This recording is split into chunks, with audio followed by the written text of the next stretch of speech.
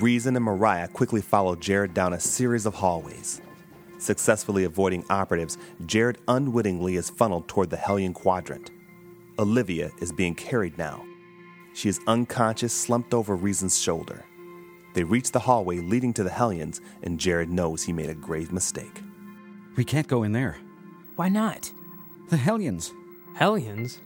And no one has ever seen them, but they're said to be demons, abominable creatures, the ones they use in the pit. They're said to be the most fierce and ferocious of all demons. Well, they've sealed off all the other sections. What do you suggest? If we go back. We can't go back. Didn't you just hear her? We go back. I'd rather die on the rack or even tortured by Dylan than go in there. You do as you want, but we're going in. Rezin, Olivia, and Mariah make their way cautiously inside.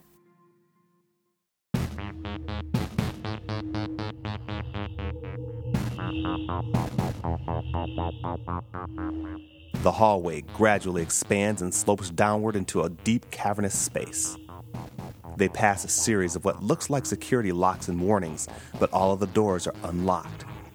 As they pass the final barrier, the large area looks like a cave. Hairs stand on the back of Mariah's neck as she steps on bones, human bones. There is no sign of life. Rezin strains to see in the darkness. All he notices are red wisps covering most of the area. They slowly enter the central court. It is here that they realize that they have entered a sacrificial chamber. There are cages and shackles along the wall, but none are occupied. I don't like this. Jared stands at the entrance. He couldn't bring himself to follow. Every minute that passes heightens his anxiety. Taking a couple steps backwards, he is so afraid he can hardly talk. They can't go in there. No one has ever been in and lived. Rezin and Mariah's pace is considerably slowed. They look around in disgust and bewilderment. What do you suppose they hold in those cells? I'd rather not think about it. What is that at the far side there? It looks like a door. What I wouldn't give for some of Jean-Claude's C4 explosives right now. Let's just move quickly. If there's anything to what Jared said, we're in grave danger standing here. Just as Mariah finishes her sentence, she feels a hand on her shoulder. She spins around, drawing her sword as she does. It is Jared, standing there, as white as a ghost. Change your mind? That door looks familiar. If it's what I think it is, it will ultimately lead to the courtyard.